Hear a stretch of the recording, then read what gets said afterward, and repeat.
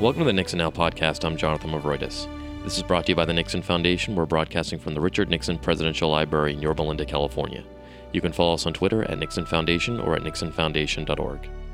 Today we're talking the Nixon tapes again with specific focus on President Nixon's conversations about the Indo-Pakistani War in 1971 and the international and domestic implications of U.S. policy in that conflict. Our guest again is Luke Nichter, professor of history at Texas A&M Central Texas. He's the nation's foremost expert on the Nixon tapes and founder of nixontapes.org. Luke, welcome back. Thanks, Jonathan. It's good to be back.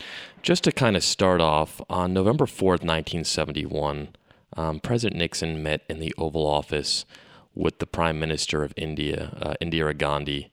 What was their relationship like? Well, in a word difficult. This is, they were each there at a particularly difficult time for the other. I mean, the onset of possible war between India and Pakistan. You had India's recent treaty with the Soviet Union. You had Nixon reaching out to China and planning his trip. They would have known each other a long time. Nixon would have known his father, Nehru, the first Prime Minister of India, while he was vice president under Eisenhower. So while it was a really important meeting in this time and place, they would have had a much longer association that led up to it. India has become very important to the United States in recent years. President Obama even hosted his first state dinner with India, Prime Minister Manmohan Singh. During the Nixon era, what was the nature of U.S. relations with India? This is the world's largest democracy still, which borders communist China and in proximity to Soviet influence in Central Asia. Well, in the Nixon era, and even in the few years that led up to it, I think it's difficult to find a place in the world that has a more complicated relationship with the United States, and in both directions of the relationship. As you said, India was the world's largest democracy, but also primarily, more importantly, in the Cold War, it was officially the leader of the non-aligned movement. Most nations during the Cold War either directly or indirectly took leadership from the U.S. or from the Soviet Union. India was really the one to kind of try a third way, an independent way, and this non-aligned movement. It didn't mean that they were actually independent. I think it's a fair argument to say that India, especially during the Nehru years, probably did lead less toward capitalism and more toward the Soviet system. But this was a complicated relationship. The U.S. tried to maintain relations with both India and its rival, Pakistan, which were kind of separated at birth in the midst of war in 1947, when the area became free from Britain. And every time the United States did something for India, it had to make sure it did something for Pakistan, without the others seeming like we favored one side or the other. I mean, it was just a very complicated place, all the more so in the backdrop of the Cold War, with the other side of the Himalayan mountains being China. It's a very, very complicated region, and relations with the U.S. are just as complicated. During the Cold War, though, why wouldn't they seek closer relations with the United States, given that the Soviet Union is close by and China is even closer? Well, again, this is not to repeat the fact that it's complicated again. Part of the problem we have too is that we as Americans don't understand the other side very much. This was a place that was 10,000 miles away, about as far as you could go, around the other side of the world. And most of these nations, whether China, whether it be Russia, Pakistan, India, have released very few records at all to illustrate their side of the story here. So we kind of have to study all angles of the side, all sides of the story, really, just through the lens of the selected number of American records that have been declassified over the years. But fundamentally, India and China were considered rivals. They were basically at war with each other in 1962. And on the Kennedy tapes, you've got India in the Oval Office asking President Kennedy for missiles and radar shields and all, really thinking this could be a real war.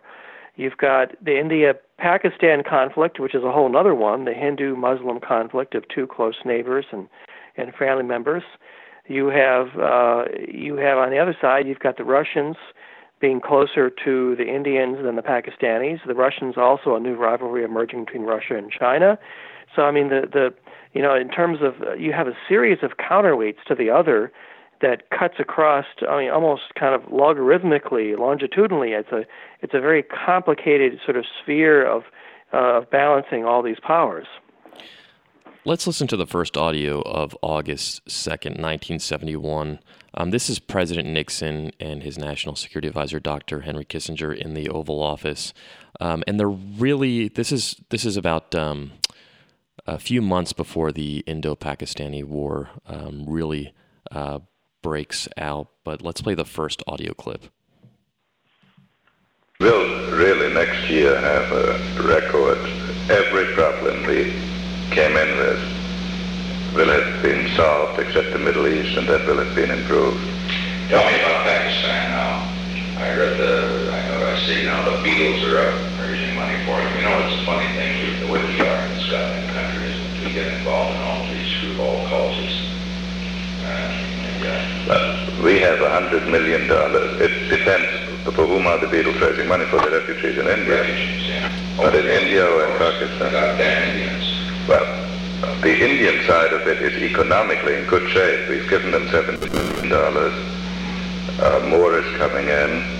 And no one knows how they're using the goddamn money because... You're getting into the government. Well, that's a terrible mistake. Well, they don't let anyone in there. They permit no foreigners into the refugee area. No foreigners at all. Their record is outrageous. Well, what about Pakistan? Well, on the Pakistan side, we have moved in $100 million worth of food, which is in the port.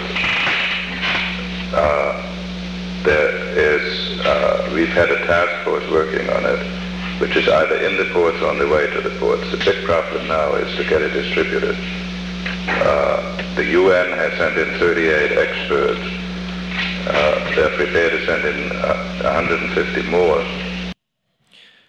Kissinger says at the beginning of this audio that they'll have a record by next year, 1972. Every problem China, the Soviet Union, and Vietnam, except for maybe the Middle East, will have been improved.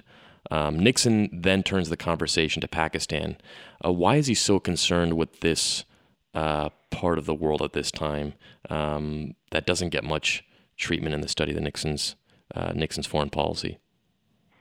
Well, I think the special problem of on the Indian subcontinent isn't like the other problems that you mentioned, that they mentioned in the conversation, China, the Soviet Union, or Vietnam, even the Middle East to a degree. There's a tendency, I think, an inaccurate one at times, not just during the Nixon years, but during other presidencies, during the Cold War, to see every problem through as a Cold War problem. Meaning it's at least two superpowers. It's us, it's them, and if only we sit down and talk, we can work this out. The subcontinent is a different matter. I mean, this is a place that is 7,000 years old, has very different past histories than this American sort of Eurocentric understanding of the world.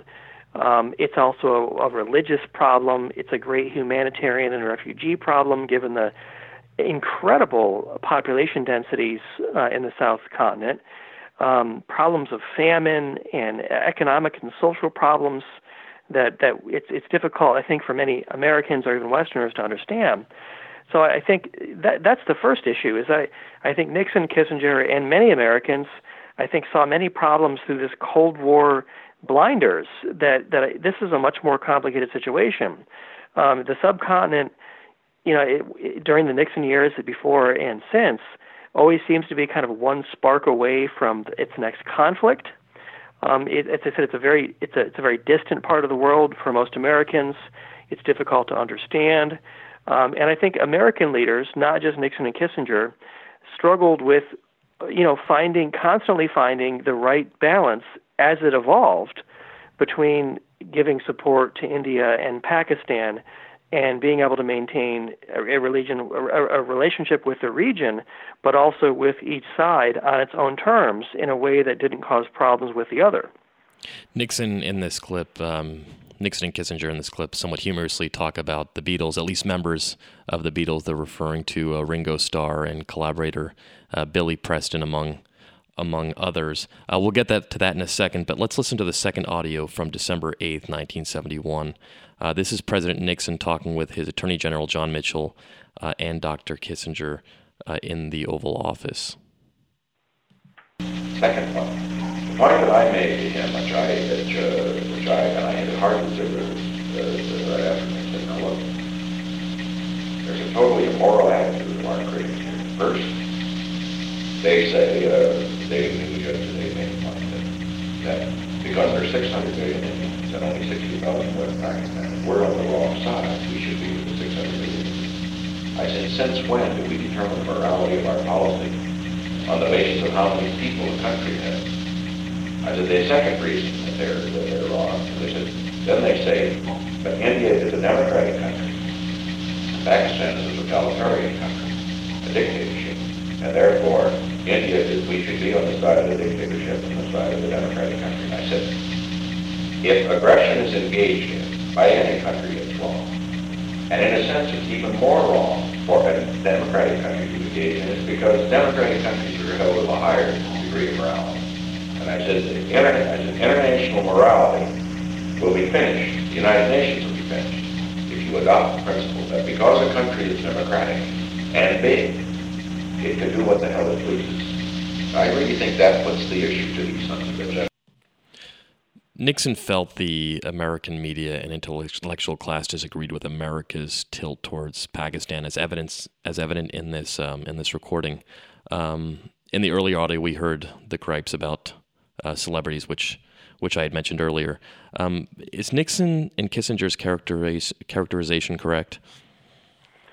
Well, I mean, to a degree. I tend to take a kind of middle road between the memoir accounts written by President Nixon, Henry Kissinger on the one side, and a number of other academic works which are mostly critical of Nixon and Kissinger on the other side. I think there are kind of two issues here. I think the first one is about optics. I mean, when you have a nation, India, I think, was successfully able to harness better optics and branding in terms of geopolitics at this time. I mean, when you have one nation that calls itself the world's largest democracy, who could possibly be against that idea? I mean, India was the nation, the land of Mahatma Gandhi. I mean, who could be against that? A long affiliation with the British, its colonial power.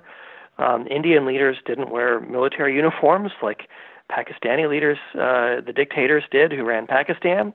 And so I think just on the optics alone, it was kind of difficult to be against India.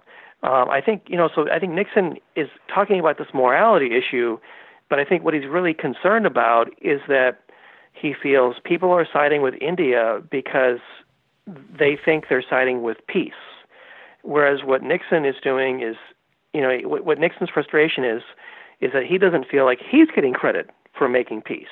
After all, in his view, he's the one who is trying to make the big peace with China to prevent a third world war, perhaps. And so kind of in the short term, he's not getting credit because he's siding with Pakistan, an ally of China. And he feels that he's really the one making a major kind of seismic effort to make peace. And he's not getting credit for that, in part because he and the White House, so much of this is secretive and it can't be made public, but because the public relations on the Nixon side, I think, has not been waged as well as that by the Indians. This conversation about democracy and morality, do you think Nixon and Kissinger were considered realists in foreign policy? Do you think this sheds a light in their overall philosophy in foreign policy? It's an interesting question. There's not a lot of times on the tapes where you hear Nixon and Kissinger, or probably any realists, who spend much time talking about things like morality. and this is one of the times they do a number of places on the tapes. And I wonder whether their concern is really morality or whether it is, as Nixon said, aggression. I mean, that seems to be, they're using the word morality, but it seems to me that their greater concern is aggression, which is also a term that President Nixon used in that last clip. I think the way that Nixon and Kissinger saw it was between India and Pakistan, India is multiples as large as Pakistan.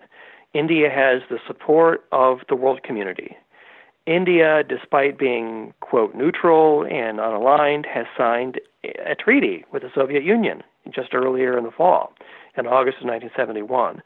So, in American eyes, it's not Pakistan, it's India, who appears to be, the greater, share more of the guilt in terms of aggression toward the other, and in particular, I think as Nixon and Kissinger saw it, that this aggression was being assisted by another aggressive power, the Soviet Union.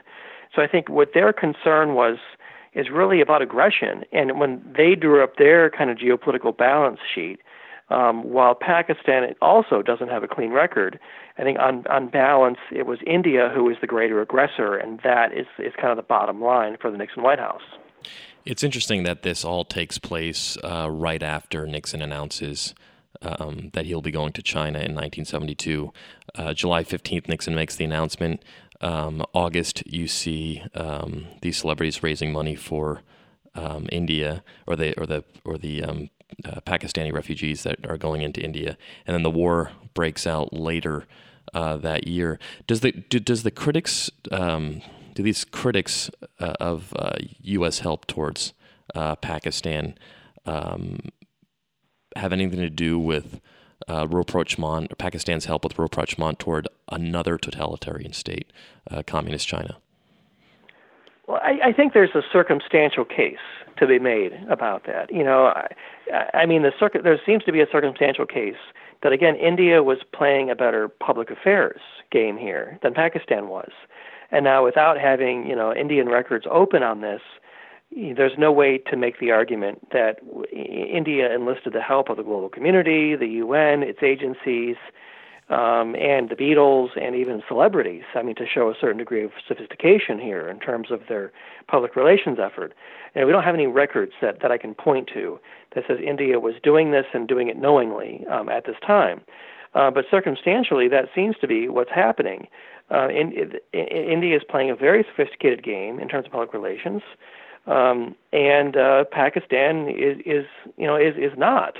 The U.S. is slightly bound in its ability to do anything because it's still planning the secret trip to China, which, as you point out, as soon as Nixon announces in the middle of July that he's going to go to China, it's kind of bam, bam, bam, rapid succession of cascading events in terms of within a month. You've got this public relations campaign is launched. You have Indira Gandhi making an earlier trip to see Nixon, an Indian summit in the early fall, right around the time that Indians must have been discussing with the Russians the steps that led to this agreement in the middle of August, this Indo-Soviet Treaty of Friendship and Cooperation, which is announced. Then you have very quickly the path to war with Pakistan. And all this is going on after Nixon's announcement in July he was going to go to China, and while he's actually planning the trip. So, and clearly there must be some relationship between these events, but as a historian, I can't point you to records that can prove that. Do you think the tension with India brought the Chinese and the United States closer together and helped culminate in that trip in 1972? If you look at the MEMCONs, the Memorandum of Conversation, which record the secret talks between Kissinger and other Americans and the Chinese while they were planning Nixon's trip, which is still a few months out, India comes up, here and there. Not the way that Taiwan does, or Japan does, or Vietnam does, or Russia. It's several tiers down in terms of importance. But both sides knew that India and China were close to going to war in the early 60s. Both sides knew there was to this day, there's very long, rugged, disputed borders between these two great Asian powers, India and China. So, I mean, I think all the cards would have been on the table as far as that goes. Whether it played a real role, I mean, maybe a minor role in bringing the U.S. and China closer together, but I think at the top of that list has to be Russia, Japan, the U.S. role in the Pacific going forward, Vietnam, those kinds of concerns, but it probably did play some kind of role.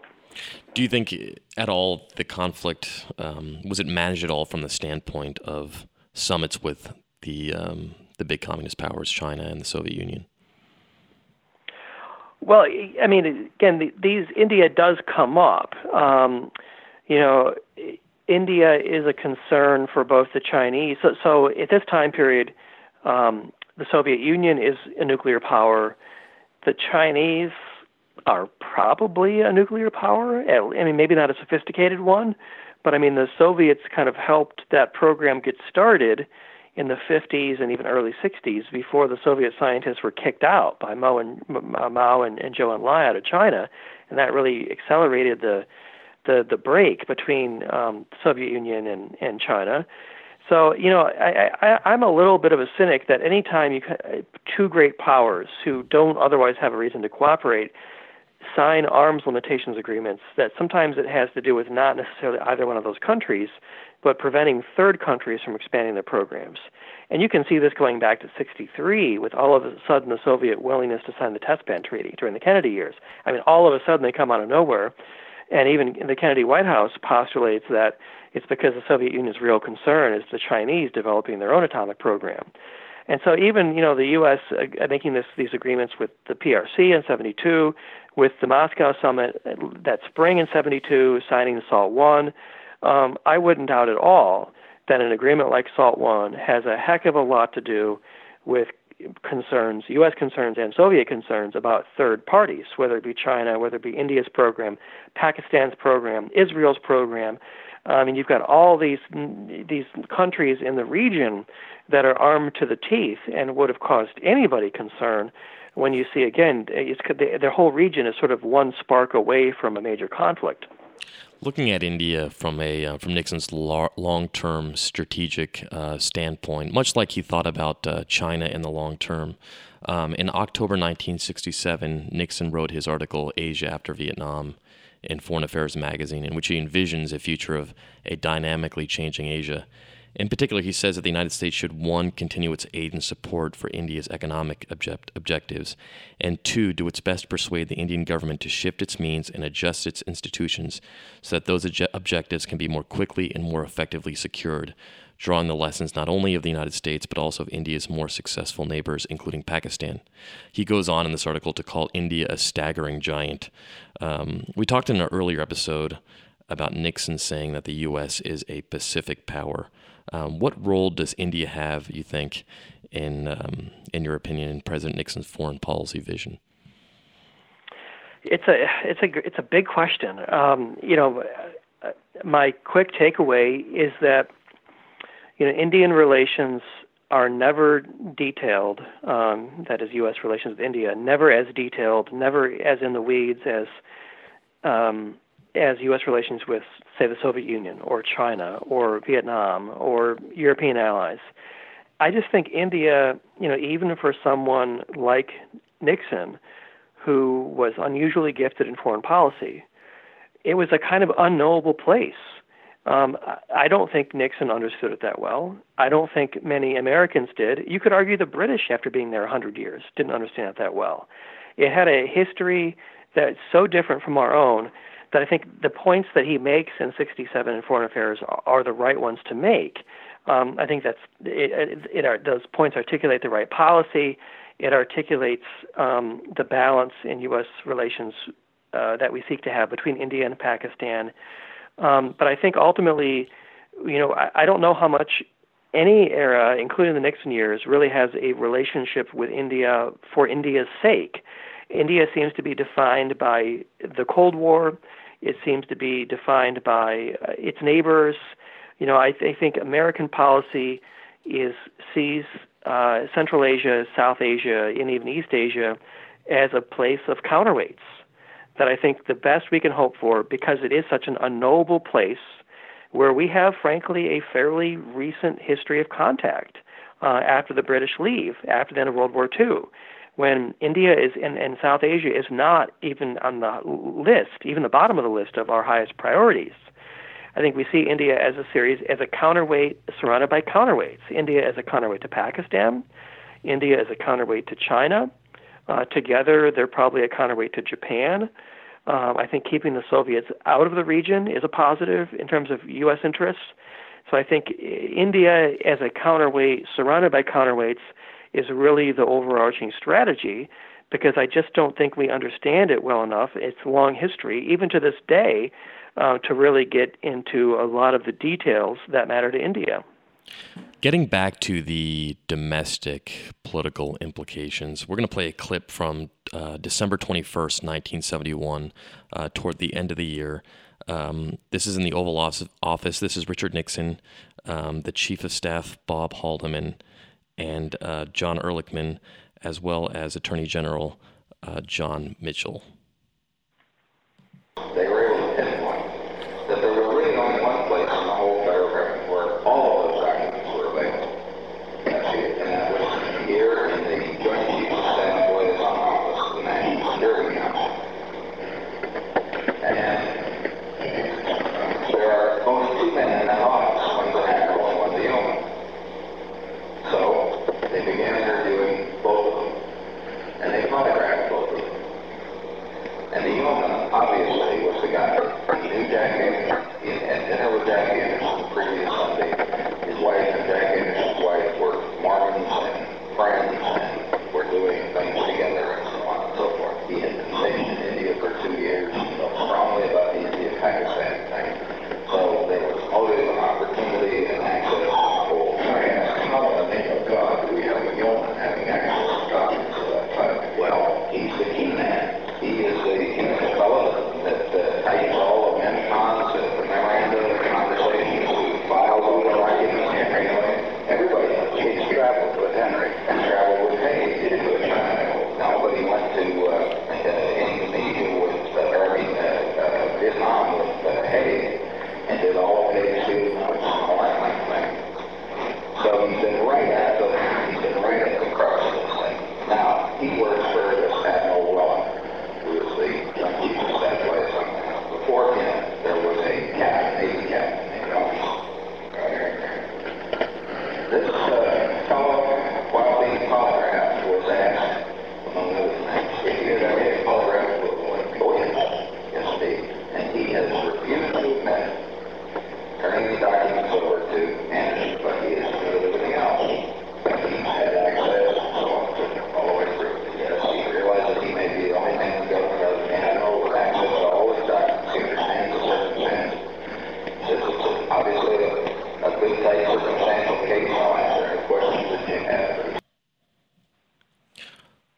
Ehrlichman principally mentions two figures here: Navy yeoman Charles Radford and journalist Jack Anderson.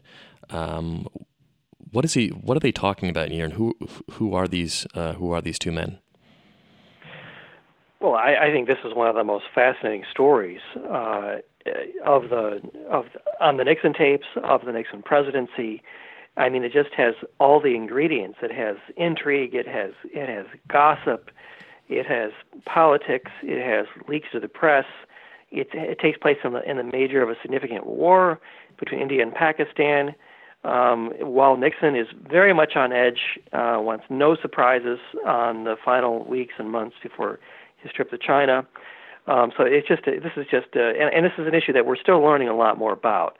Just in the last year or two, 2017, 2018, on my request, the Nixon Library has opened up new records, including Ehrlichman's taped meetings with the people mentioned, Charles Radford, Jack Anderson. So Ehrlichman does a pretty good job of introducing these two guys and the issue to Nixon. Ehrlichman in these conversations is he takes on a different tone than he does in a lot of tapes. He's almost like Nixon's attorney, or he's sort of investigating, and he's kind of presenting his client with the facts so they can decide what to do. And so he's reporting in a very matter-of-fact way.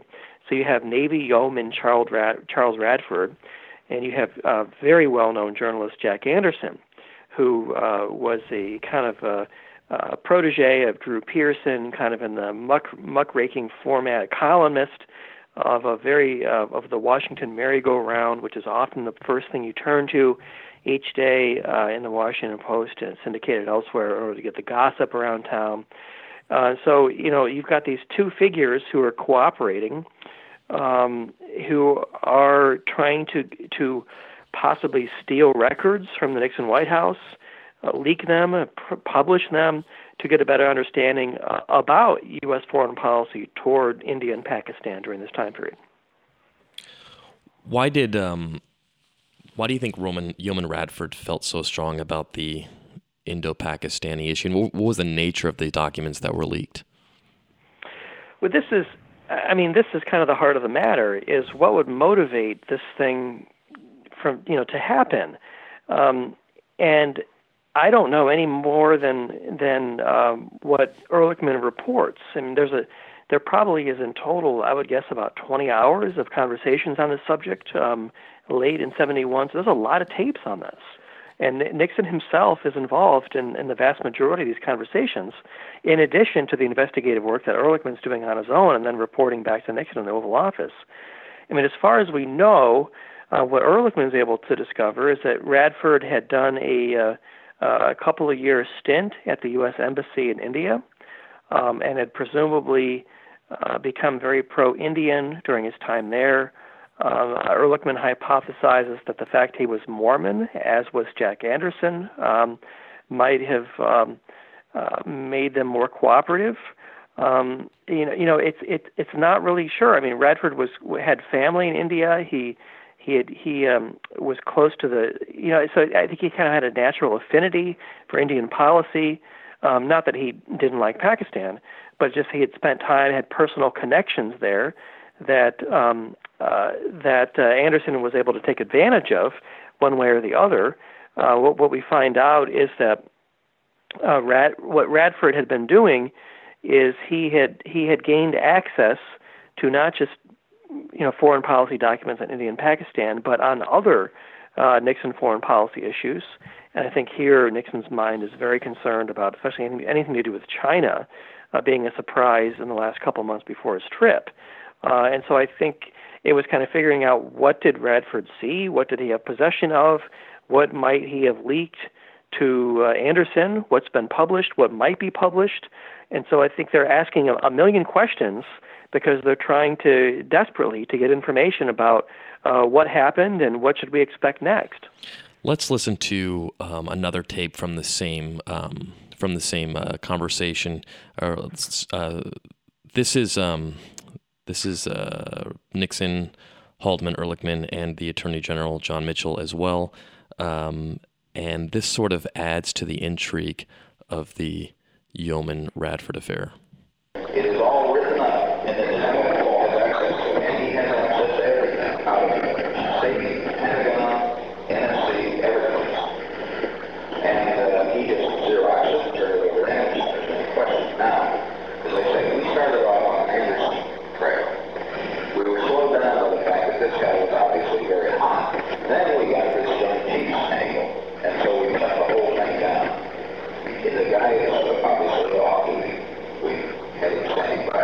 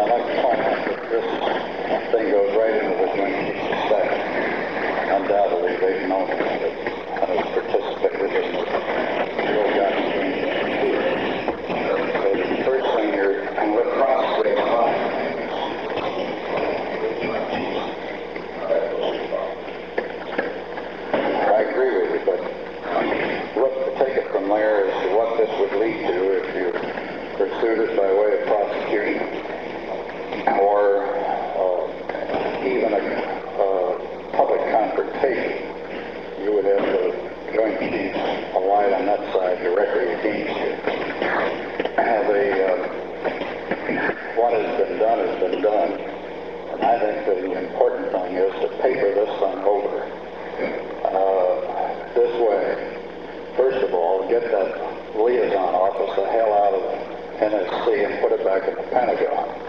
Correct. Secondly, to get a security officer into the NSC. Correct. What about Henry Kissinger? Well, I think that whoever goes in there is going to have to ride her, not only on the rest of the staff, but on Henry. It turns out that one of these most important memorandums here that Henry had was lost, and somebody just handed him another copy. They shouldn't even had another copy. This came out the day it was done. Now, with respect to the Joint Chiefs, you have to get, in my opinion, this guy, Admiral Weller, the hell out of there by way of a signal. They can transfer him to Coca-Cola or Indiana or wherever they want to transfer him along first with this yeoman. And I think the best thing to do is for me, and we'll leave Laird aside from him, but for me to sit down with Tom Moore and point out what this game is that's been going on. And it's the end of the road. The liaison's going back to the Pentagon. If they want him, they can call him over here. And there's a security quotient going into the NSC, and this ball game's over with. Discussed here is the Joint Chiefs of Staff and a seeming conflict between the civil and military parts of government. What is alleged here? Well, I mean, by using these tapes, we've kind of backed into this issue. But what we're talking about is, so, you know, the principal instrument of foreign policy making of the White House is the National Security Council. And sitting on it are representatives of, well, statutory members, but also input from various agencies that have to have input in foreign policy. And so what had started under, as far as I can track back, either the very early Nixon years or even the late Johnson years, LBJ years, is that there, in the EOB was an office that acted as a liaison between the NSC and the White House on one side and the Joint Chiefs on the other. And so that is the office in question that's being discussed here. And so in this office, previously it had been Rembrandt Robinson had ran it, and then Admiral Waylander ran it. But really the day-to-day staff person was this yeoman, Charles Radford. And so this was someone who's a yeoman is probably in their no later than late 20s. I mean, someone's very young, very junior, but yet has access to someone who's extremely senior. In a sense, even more access than Tom Moore, the chairman of the Joint Chiefs of Staff, than Mel Laird, the Secretary of Defense. And so in this liaison office, Radford has basically worked himself into a situation where he is a kind of bottleneck for traffic going from the Joint Chiefs to the White House and back, kind of through his office and through the NSC. And so Radford is seeing a lot of the paper that comes out of the NSC. And on top of that, because he's cleared to see it, and he's one of the few cleared to see it, he's also been going on trips with Al Haig, with Kissinger, related to Vietnam. The concern is whether it's been China. But he's gone on a lot, and he's been a note taker, he's been a stenographer, he's been someone who types up documents on the plane. He's gone a lot. He's had really unusual access at a high level on a lot of subjects. And so what is allegedly going on is that he's not only giving some of these documents, which have been purloined, or to use a more raw term, stolen in some cases, he's not only giving some of them to Jack Anderson and they're being published in some way, highly classified records, but that he's also kind of cutting in the chiefs on the operation. As far as I know, at least some of these records ended up back in the office of JCS Chairman Moorer, who, as far as I know, didn't make any copies, but he did read some of them and then return them because he didn't want to have copies in his own safe and for that to be discovered. And so these papers, these White House papers, are going all kinds of places, and clearly there's a major security problem. Why would Radford want to give this sort of information to Moorer? Well, that's I think multifaceted. I mean, if one buys into the argument that that Radford is sympathetic to India, then a motive could be that he doesn't agree with a foreign policy that seems to favor Pakistan more. A second way to look at it is that, and here's, I think, a even bigger problem that makes this more than just another leak story. This more than just someone giving unauthorized access to classified information that ends up in the press. This is where the story, I think, takes on a almost unique and much more complicated angle, that whether the JCS or the Pentagon or the DoD is actually using this access, this unauthorized access that Radford's given them, to in effect kind of spy on the White House. Whether it be kind of learning proposals for troop movements to or from Vietnam. Nixon had started pulling troops out of Vietnam in the summer of '69 and would have basically all of them out within a matter of months more. Whether it would be to pick up inferences on where U.S.-China policy might be leading. You can imagine, what an agency like the Pentagon could learn by picking up records of conversations, meetings that are not public. They could learn a tremendous amount through this channel, and so obviously would have a reason to keep it going for as long as they could. So I think there's a multitude of motives going on here. Was the military more or less aligned with the policy that was being made in the White House?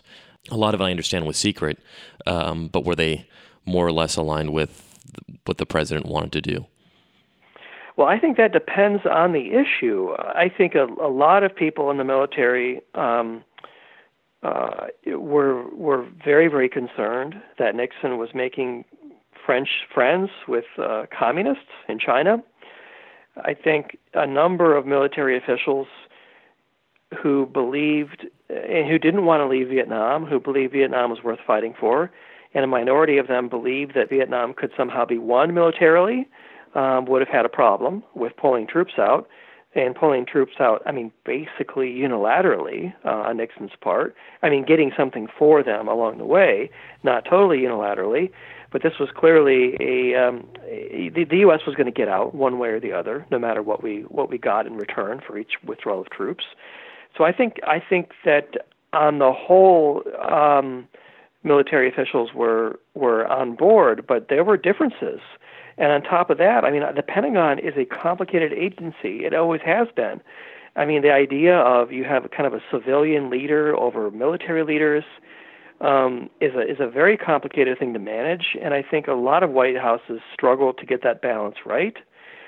You've got, a longtime friend of Nixon's, Mel Laird, as Secretary of Defense. You've got very strongly held views of a number of the chiefs and other senior military figures. So I don't even think it's possible to say that there's like one military view about any policy, let alone all the different facets of Nixon foreign policy at this time. This administration, the Nixon administration, is obviously takes a hard stance on leaks by government officials. We see today the government prosecuting leakers aggressively. Edward Snowden, reality winner, Chelsea Manning. Nixon talks here about prosecuting Admiral Moorer. Why didn't they ultimately decide not to prosecute Yeoman Radford and the chairman of the Joint Chiefs of Staff? Well, there's no smoking gun that answers that question. I think the last audio clip or the last segment we played, where Attorney General John Mitchell, again, kind of like Ehrlichman, sort of is acting as, is kind of taking his Attorney General hat off and acting in a sense as kind of Nixon's attorney. Of course, they were law partners together prior to the White House years in New York City in the 1960s. And I think Nixon, for the most part, takes the advice he's given, that the damage has already been done. We can't get that back. We can put Jack Anderson on notice. We can shut down this liaison office. And the memorable line from Mitchell is, we can transfer Yeoman Radford to Kokomo, Indiana, or someplace.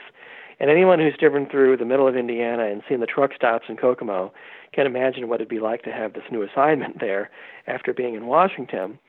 And I think ultimately Nixon's assumption must have been that to the extent that the chiefs were complicit, and they were, certainly, at least to a degree, I don't know, we know to what full extent they were, that possibly by not starting a war, or the war that would be needed to prosecute people, including prosecuting the chairman of the Joint Chiefs. I mean, imagine this. This is a White House that had already been to high-level court battles once this year in 1971 over the leaks related to the Pentagon Papers and the freedom of the press issues that went all the way to the Supreme Court. I think this is a John Mitchell who's much more cautious.